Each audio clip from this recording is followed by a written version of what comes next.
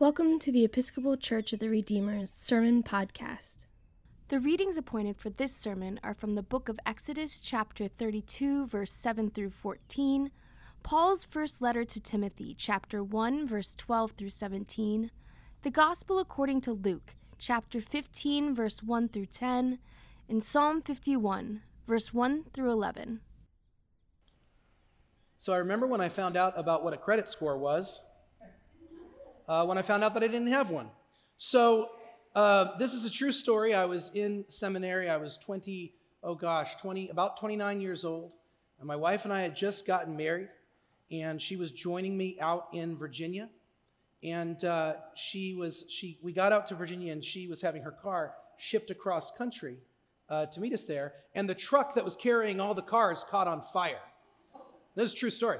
And so all the cars were just gone. It was just like she woke up to a phone call where they were like, hey, funny news. So that's how she lost her car. So we thought we need a new car, and we're only going to be in Virginia for 2 years, and we don't want to, my car was already there. We don't want to try to figure out how to bring two back across the country. So she said, I'll just try to figure out how to do lease a car for 2 years, and we'll figure something out. So we went down and we picked out a car for her. We got her a Volkswagen, and we were getting there, and I thought, well, we'll put our names on this car. I mean, you know, how hard could that be? I don't have any debts. I don't have any problems. We should be okay. And the guy's putting our names in the system and clickety-clack, and he looks over at me, and then he looks over at her, and he says, you know, you might want to try to get this loan without him. Yeah. And she looked at me like, what have you done? Right? And I was like, I don't know, I don't know. And she goes, why do you have, what's wrong? And he goes, well, he doesn't have credit. And she goes, how can you have bad credit? What are you not telling me? I thought I knew everything. And he said, hold on, miss, I'm not saying he has bad credit. I'm saying he has zero credit. He's not in the system. We don't even know who this guy is. His credit score is non-existent. I didn't even know that was possible. But I didn't know really what anything was. At this point, I was 29. I had never owned a credit card my entire life. I know, it's weird. They would send me these credit cards when I was in college, and I was like, oh, this seems like a very bad idea. And I would throw them right in the trash, because I said, they should not. I'm not the person for these. That's bad. And then I had 2 cars before, and I had helped pay them off, but my parents had always, gotten the car. It was on their name. And so I'd lived in this sort of bubble where I didn't have to worry about it. And now the bubble had been burst. And my wife, Krista, she leased the car without me, in her name. And then we started to work on me getting any credit at all, which we've been working on here and there for the last however many years. But it was in that moment that I realized, oh, there's this whole thing where there's a number out there, and if you have a good number, there's all sorts of things that are available to you. You're welcome into the life of being an adult. You can get a house, you can rent an apartment, you can get a car, you can get all sorts of things. And if you have a low score, you don't get any of those things. And if you have no score, we don't even know who you are. Like, what is this? I found out. Right? So we have this phenomenal Bible study here at this church, which has started back up recently, and I love it so much. It's our Thursday morning Bible study, 10 a.m. on Thursdays. And each Thursday we work very slowly through whatever book we happen to be working on. We're doing Paul's letter to the Romans right now. And we've been going at it for, I think, 3 weeks. 4 weeks. So 3 weeks. So we're barely through chapter 2. That's the pace we work. But it's really cool, friends, because this Bible study is back in person for the first time since 2020. But we got a lot of people who joined our Bible study when we were fully remote. And so now we're doing it in the building, but we actually have it hybrid so people can join in on Zoom. And so we have people who are joining us from Tennessee and Canada and Cleveland and Pennsylvania and Colorado. And it's some people who are new to the church and some people who've actually been a part of this church for a long time.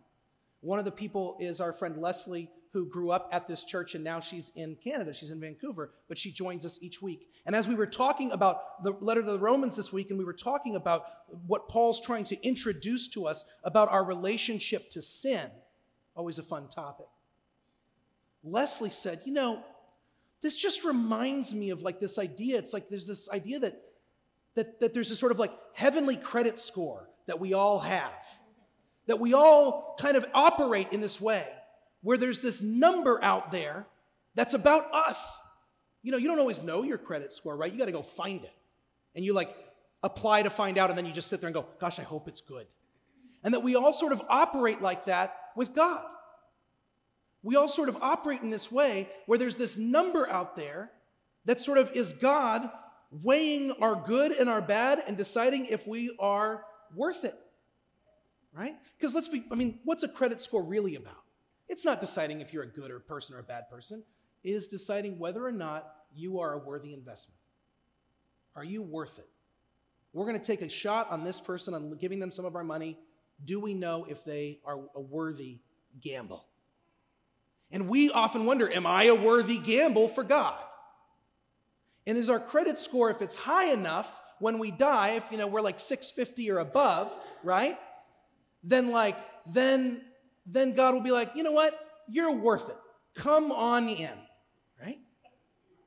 And if our holy credit score, if we've done more bad than good, then our holy credit score is low, well, you know where we go, right? And if your credit score is 0, God's like, I don't even know who you are.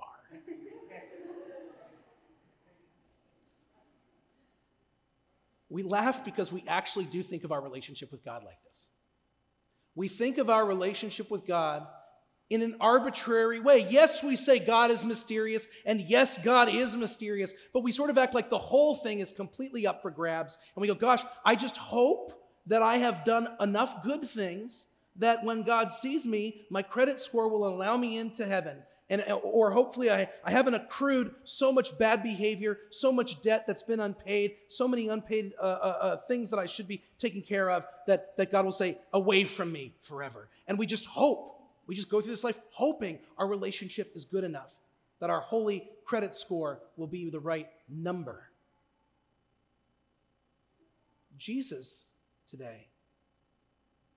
speaks directly to this idea of our value, of our worth. He's hanging out with tax collectors and sinners, as is his custom. And the Pharisees are unhappy about it, as is their custom. And they grumble about it. That's their favorite pastime when they're hanging with Jesus, is to grumble about everything he does. But he stops them and says, wait a minute. And he tells that story. Which of you, if you had 100 sheep and one wandered off into the wilderness, wouldn't leave the 99 and go out and save that one? And a lot of us would go, actually, that sounds like a terrible idea, Jesus. 99 is a pretty good number of sheep. 99 is way better than 1. But Jesus keeps going. What about that woman who had 10 beautiful coins and she lost a coin and she dropped everything to find that one coin, and when she found it, she threw a big party? Can you imagine being invited to the I found my coin party? Sounds ridiculous, right? But that's what Jesus is doing. He's tearing apart our idea of value and worth. He's absolutely exploding our normal way of thinking about who's worth what. We look at ourselves and we wonder, am I worth it? And God's answer emphatically and consistently is yes, you are worth it. I actually think God goes even into a more radical place than that. We go, God, am I worth it? And we hope God says yes. I think, God, am I worth it? And I think God actually says, what do you mean worth it? I love you. I love you. But what have I done to earn your love? Earn my love? I love you. Stop for a moment, each of you, and think honestly about the people you love most dearly. What did they do to earn your love? It sounds kind of ridiculous when you think about it like that, right? I mean, sure, in relationships of love and trust, there are things that people do to build trust and to make sure the relationship is healthy. But the love that we have for people is something that's almost drawn out of us. We can't even explain it. And the love that people have for us, we know we don't know how to explain that, right? What have I done to make people love me, you ask? God, what do I need to do to make sure that I am loved? And God says, no, you are loved. I made you out of love. I made you for love. I made you to be in love, to experience love, to give it and receive it in this world. This is my truth. This is the truth of God. And we go, yeah, But like, what about the balance? Like, you look at us and you go, good, bad, we still think like this. We think that God literally has scales and puts all your good in one and then your bad in the other, and literally goes, let's see how it goes. I'm sorry. We think like that. And yet Jesus tells the story of the shepherd who leaves the 99 to go for the one, for the woman who's forgets about the other 9 coins because she has to find that coin. The story is a story that tells us our understanding of worth and value is nothing compared to the love that is had for us. The absolutely magnificent and overabounding love of God is the thing that defines us. We are not defined by some scale of good or evil. We are defined by the God who has become one with us in Jesus Christ. Jesus is the answer to the question, am I worth it? Because Jesus is God joining us in this life, sharing our life, sharing our pain and our fear and our sorrow and our anger, sharing in our joy and our laughter, our affection and our care.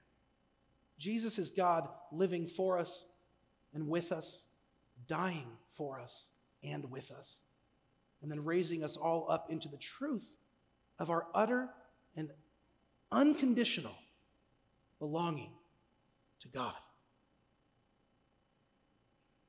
It is not that Jesus gives you the right credit score. And if you believe in him, your number will go up. It is that Jesus explodes that idea of value altogether and reminds you of your primary identity as beloved. This is the work of Jesus Christ. So who are we in the story? It is common for us and very comforting for us to think of ourselves as the one lost sheep. And to be sure, many times we are. We are also many times one of the 99, one of the people who's okay and sees those lost sheep and go, not worth it. We can be that. Or sees the lost sheep and says, there, but for the grace of God, go I. Except what we know about God because of Jesus Christ is there, because of the grace of God, goes God. God follows and goes after that one lost sheep. And so I also want to point out to you, sometimes we're the one, sometimes we're the 99. This is going to freak you out a little bit. Stick with me. Sometimes we're Jesus. I know that might seem blasphemous to some of you, but Jesus loves us the way that he loves us so that we can become more like Jesus.